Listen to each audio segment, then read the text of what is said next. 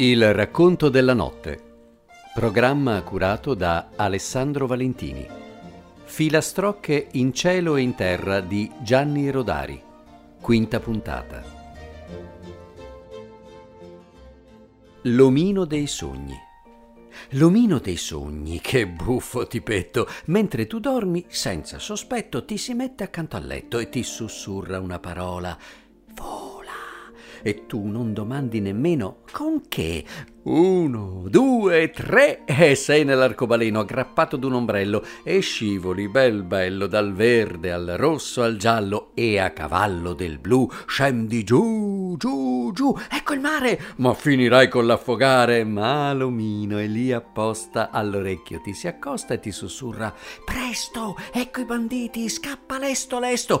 Oh cielo, i banditi di nero vestiti con la maschera sul viso e un satanico sorriso tra quei baffoni ti puntano i tromboni e pum fanno pum pum pum. Tu scappi, sei ferito al naso oppure al dito e già ti manca il cuore, sei preso, che orrore. Ma che non succederà nulla, perché l'omino dei sogni ti salva con una parola. Ecco, ti trovi a scuola e non sai la lezione, una nuova emozione, eppure l'hai studiata alla perfezione, possibile che l'abbia già dimenticata? È colpa dell'ometto bizzarro e malignetto che mentre dormi si arrampica sul tuo letto e si diverte a farti sognare, volare, scappare e disperare finché la mamma viene a scrollarti per bene, a svegliarti che è tardi. E tu ti svegli, guardi dappertutto, però l'omino dei sogni non lo vedi. Forse di giorno sta sotto il comò. Il pittore. Una volta c'era un pittore povero in canna, non aveva nemmeno un colore e per fare i pennelli si era strappato i capelli. Andò dal padrone del blu e gli disse: per favore, dammi tu un po' di colore per dipingere un cielo, ma mica tanto, un soffio, un velo. Vattene, fannullone, pezzo di accattone, se non vuoi che ti lisci il groppone col bastone. Andò dal padrone del giallo e gli disse così: prestami qualche avanzo di colore, un ritaglio abbastanza per fare un girasole. Ma quello lo aggredì con un torrente di male parole. Pezzente, delinquente, la finisci di seccare la gente. Andò dal padrone del verde, andò dal padrone del bruno, ma non gli dava retta nessuno. E infine pensò: il rosso ce l'ho.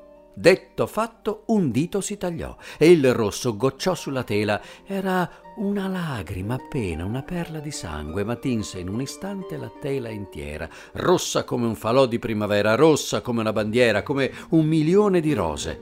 E il povero pittore, adesso che aveva un colore, si sentì ricco più di un imperatore. Il giornale dei gatti. I gatti hanno un giornale con tutte le novità e sull'ultima pagina la piccola pubblicità. Cercasi casa comoda con poltrone fuori moda, non si accettano bambini perché tirano la coda. Cerco vecchia signora a scopo compagnia, precisare referenze e conto in macelleria. Premiato cacciatore cerca impiego in granaio, vegetariano scapolo cerca ricco lattaio. I gatti senza casa la domenica dopo pranzo leggono questi avvisi più belli di un romanzo. Per un'oretta o due sognano ad occhi aperti, poi vanno a prepararsi per i loro concerti. Storia del pesce martello. Il pesce martello è disperato, un pesce incudine non ha trovato in alcun modo né un pesce muro né un pesce chiodo. Non una volta gli succede di schiacciare un pesce piede e nemmeno si è mai sentito che abbia ammaccato un pesce dito. Perciò si lamenta: che ci sto a fare se non ho niente da martellare? Avevo una scarpa, proprio una sola, mi divertivo a batter la suola. Un pescatore me la pescò, Che dovrei dirgli? Buon pranzo, buon pro. Lo zoo delle favole. Signori e signore, venite a visitare lo zoo delle favole con le bestie più rare. Ammirate in questa gabbia il gatto con gli stivali mentre con crema e spazzola si lucida i gambali. Al grillo parlante, qui rivolgete l'occhio, è zoppo da 3 zampe per colpa di Pinocchio. Il pesciolino d'oro nuota in questo laghetto, la zuppa di Pepite è il suo piatto prediletto. Il coniglio di Alice abita qui vicino, ha un orologio svizzero in ogni taschino. Vedete da questa parte il corvo poco saggio che apre il becco a cantare e perde il suo formaggio. Non hai ancora imparato l'antica lezione, ci costa ogni mattina 3 etti di provolone. La bella addormentata. Le favole, dove stanno? Ce n'è una in ogni cosa, nel legno del tavolino, nel bicchiere, nella rosa. La favola sta lì dentro da tanto tempo e non parla. È una bella addormentata e bisogna svegliarla. Ma se un principe o un poeta a baciarla non verrà, un bimbo la sua favola invano aspetterà. Alla volpe. Questo è quel pergolato e questa è l'uva che la volpe della favola giudicò poco matura perché stava troppo in alto. Fate un salto, fatene un altro, se non ci arrivate riprovate domattina, vedrete che ogni giorno un poco si avvicina il dolce frutto. L'allenamento è tutto. Alla formica. Chiedo scusa alla favola antica se non mi piace l'avara formica.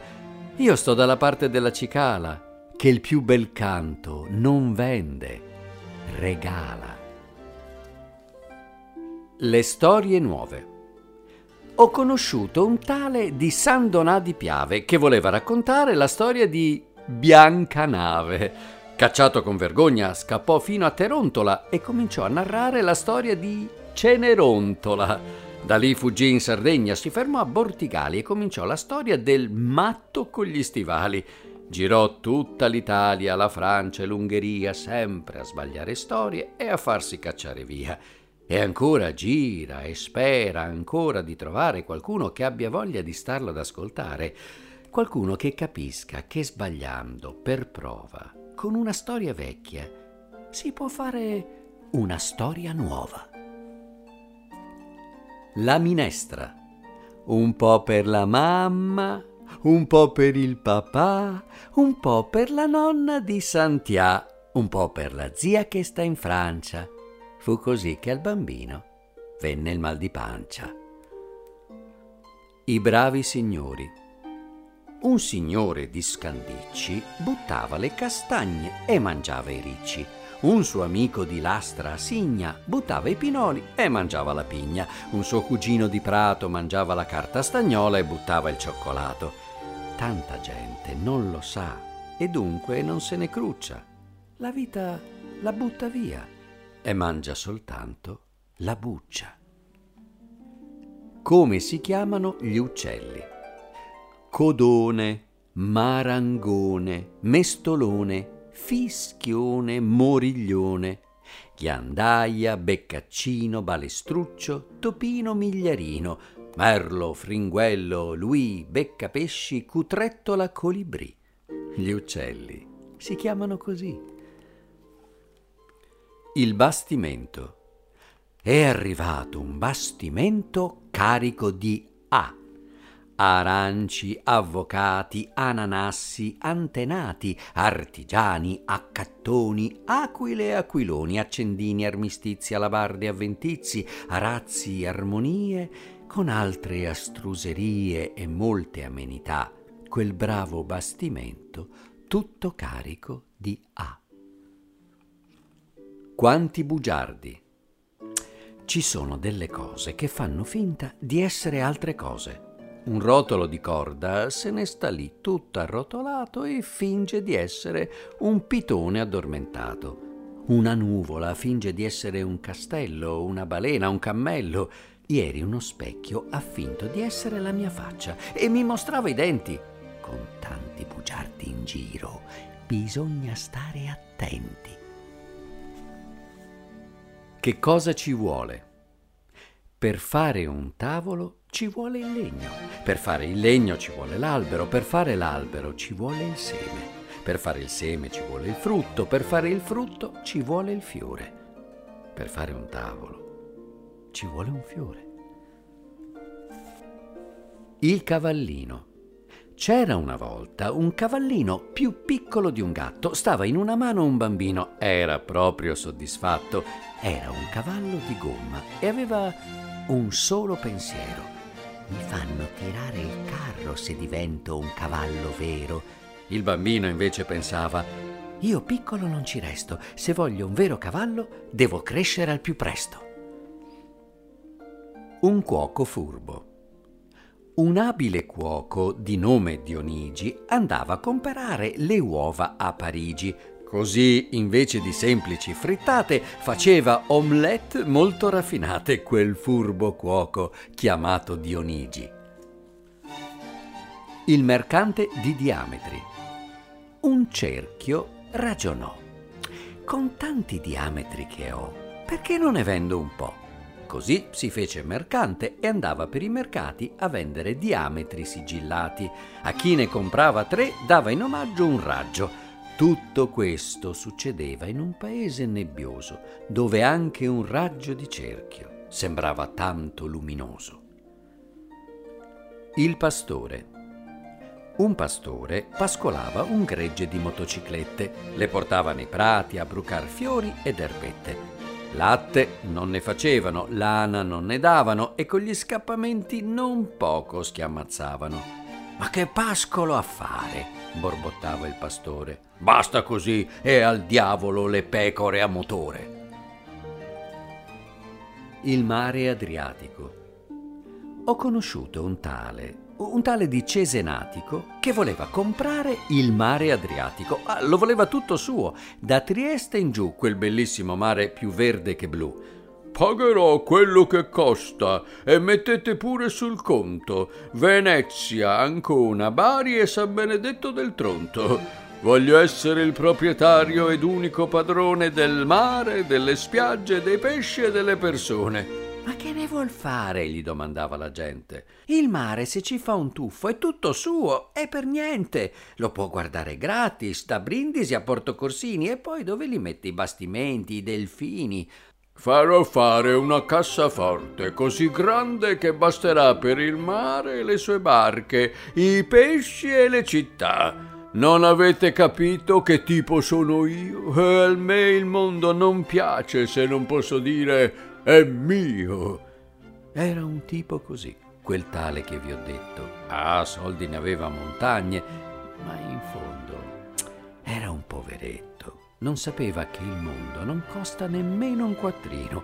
Può averlo tutto gratis se vuole, anche un bambino. Un incontro. Un melone andava a Frosinone. Incontrò una pera che andava a Voghera. Si dissero buongiorno? No, perché era sera. Il pennarello. Un pennarello capriccioso si divertiva tanto a disegnare dal vero, cambiandolo però alquanto. Se disegnava un cane, fingendosi distratto, gli faceva la barba da capra e la coda del gatto. Sulle piante ci metteva, invece dei soliti frutti, paste, orologi svizzeri, salami e prosciutti. I soggetti così strapazzati borbottavano: «Che stravaganza! Nei nostri ritratti non c'è la minima somiglianza». Il pennarello rispose: «Ma su, un po' di immaginazione. Ora vi farò un topo con la criniera da leone. Le cose che esistono già, non c'è bisogno di disegnarle. Io ne disegno delle nuove e mi diverto a guardarle». C'era una volta un gatto che andava nel Canada, e questa è la metà. Portava un cartoccetto di pane col prosciutto, e questo è tutto. Il tram numero 6. C'era una volta un tram. Era il tram numero 6 che andava da Piazza Roma a Via dei Tolomei. Quante corse in tanti anni, ma poco ci ha guadagnato. Era il 6, è rimasto il 6, manco 7 è diventato. Il re delle marmotte. Il re delle marmotte comanda a mezzanotte, comanda di dormire fino al 1° aprile. Il primo che si sveglia farà la penitenza, andrà su una gamba sola da Udine a Potenza. Re Federico. C'era un re di nome Federico che andò in guerra e cercava il nemico, ma il nemico era andato a comprare il gelato, infischiandosene del re Federico. «Nemico, nemico, vieni fuori che ti aspetto!» «Adesso no, finisco il sorbetto!» «Vieni fuori che ti aspetto con la spada e con la lancia!» «Adesso no, perché ho il mal di pancia!» Re Federico, per la disperazione, buttò la corona e andò in pensione. «Pronto, chi fischia?» «Pronto, chi fischia?» «L'arbitro, il merlo, il vaporetto che va a Ischia?» «Pronto, chi fischia?» «Sono io, perché ho fatto uno sbaglio e mi fischio da me.» A Roma.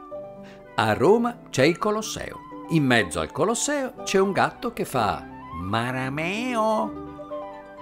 Sul Duomo di Como. Un signore molto piccolo di Como una volta salì in cima al Duomo e quando fu in cima era alto come prima, quel signore tanto piccolo di Como. A Pisa. A Pisa c'è una torre pendente. Sul prato c'è sempre un sacco di gente ad aspettare che venga giù. «Allora, caschi? Ma casca un po' tu!» Il gentiluomo di Livorno. Un perfetto gentiluomo di Livorno, ogni volta che si vedeva nello specchio si diceva buongiorno. Lo specchio, davvero maleducato, gli faceva le boccacce appena era passato. Un giorno quel signore si voltò. Lo specchio gli stava mostrando la lingua e per la confusione se la mangiò. Barba bianca e barba rossa. Barba bianca, andando a Canossa, si incontrò con Barba rossa e gli disse: «Oh, senza cervello, perché ti sei tinto barba e capello?» «Non mi son tinto come dici tu, ho dormito al sole con la barba in su.» Il signore di Venezia. A Venezia un signore è diventato un pesce. Un altro signore prova, però non gli riesce. «Su, guardi com'è facile e utile di moda, basta farsi crescere 2 pinne e la coda.» Quel signore va nuotando per canali e canaletti e saluta i conoscenti che passano sui vaporetti. Qualcuno dice strano, qualcun altro dice bello vedere un pesce che si leva il cappello. Fa freddo. Italia sotto zero. Lo stivale è ghiacciato, sta la neve sui monti come panna sul gelato. I gatti del Colosseo a Roma battono i denti, si pattina sul Po e suoi maggiori affluenti. È gelata la coda di un asino a Potenza. Le gondole di Venezia sono a letto con l'influenza. Un pietoso alpinista è partito da Torino per mettere un berretto sulla cima del Cervino. Ma dov'è il mago con la fiaccola fatata per portare in tutte le case una calda fiammata? Carnevale. C'era una volta un cappello senza testa. Passeggiava sul corso in un giorno di festa. Oltre che senza testa, era anche senza pancia, senza piedi, senza mani. Passeggiava in corso Francia. La gente lo chiacchierava. «È scappato dalla vetrina.» «Ah, certo è un cappello ladro.» «Portatelo in guardina.» «Calma», diceva il cappello, «oggi ogni scherzo vale.» Molta gente va in giro senza testa, anche quando non è carnevale. Un tale di Macerata. Ho conosciuto un tale di Macerata che insegnava ai coccodrilli a mangiar la marmellata. Le Marche, però, sono posti tranquilli. Marmellata ce n'è tanta, ma niente coccodrilli. Quel tale girava per il monte e per la pianura in cerca di coccodrilli per mostrar la sua bravura. Andò a Milano, a Como, a Lucca, ad Acquapendente, tutti posti bellissimi, ma coccodrilli niente. E ancora lì, che gira. Un impiego non l'ha trovato. Sa un bellissimo mestiere, ma è sempre disoccupato. Un signore con 3 cappelli. Ho conosciuto un tale di Vignola, che aveva 3 cappelli e una testa sola, e girava per il monte e per il piano con un cappello in testa, gli altri 2 uno per mano. Un giorno che pioveva incontrò un poveretto che in testa non portava né cappello né berretto. «Ecco», disse quel tale, «il mondo è tutto sbagliato, a me 3 cappelli e lui il capo bagnato». E andando per la sua strada, mentre fischiava il vento, quel signore con 3 cappelli era molto malcontento. Il gatto professore. Un gatto, di nome Valentino, voleva insegnare l'inglese a un topolino. Preparò la grammatica, il formaggio nella trappola e si mise ad aspettare che il topo ci venisse a cascare. E intanto che aspettava, cantava e ricantava: «Topolino, corri in fretta, la lingua inglese qui che t'aspetta». Il topolino squittì e rispose così: «Non posso venire, parola d'onore, mi piace la lingua, ma non il professore». Un tale di Alfonsine. Ho conosciuto un tale di Alfonsine, che invece di andare al cinema andava sempre al cine. Se si metteva in viaggio per fare visita agli amici, invece della bicicletta lui prendeva la bici. Voleva un frigorifero e al negoziante spiegò: «Mi dia soltanto un frigo, qualcosina risparmierò». E rimase meravigliato, anzi restò di gesso, perché il frigo e il frigorifero costavano lo stesso. Il cantante Pachito. C'era un cantante di nome Pachito che a metà di ogni canzone lanciava un nitrito. Un cavallo che passava di lì, preso dall'emozione, decise così: «Se i cantanti nitriscono, mi pare giusto che noi cavalli ci mettiamo a cantare». Dopo aver preso questa decisione, aprì la bocca e intonò una canzone. Era una canzone molto commovente che faceva piangere tutta la gente. Parlava di un cantante di nome Pachito che a metà di ogni canzone lanciava un nitrito. Un cavallo che passava di lì, preso dall'emozione, decise così: «Se i cantanti nitriscono, mi pare giusto che noi cavalli ci mettiamo a cantare». Dopo aver preso questa decisione. Avvisi pubblicitari. In colore, in odore, in sapore, lava tutte l'ore, viva l'acqua. Preferite il sole, l'amico del mattino, chi lo prende con cura riceve buoni premio per una bella bronzatura. Gratis vi offriamo il firmamento, stelle garantite al 100%. Se avete in casa i topi non vi serve un cammello, prendete un gatto che è anche più bello. Buon anno ai gatti. Ho conosciuto un tale di Voghera o di Scanno che voleva fare ai gatti gli auguri di Capodanno. Andando per la strada da Modena al Circeo, appena incontrava un micio gli faceva «Marameo». Il felino, non conoscendo l'usanza degli auguri, invece di rispondere, scappava su per i muri. La gente si stupiva e borbottava alquanto: «Ma dia il buon anno a noi, che le diremo altrettanto».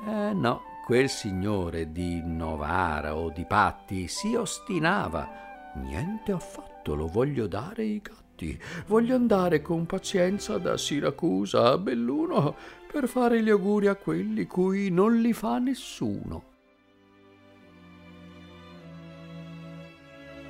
Avete ascoltato la quinta e ultima puntata di Filastrocche in cielo in terra di Gianni Rodari.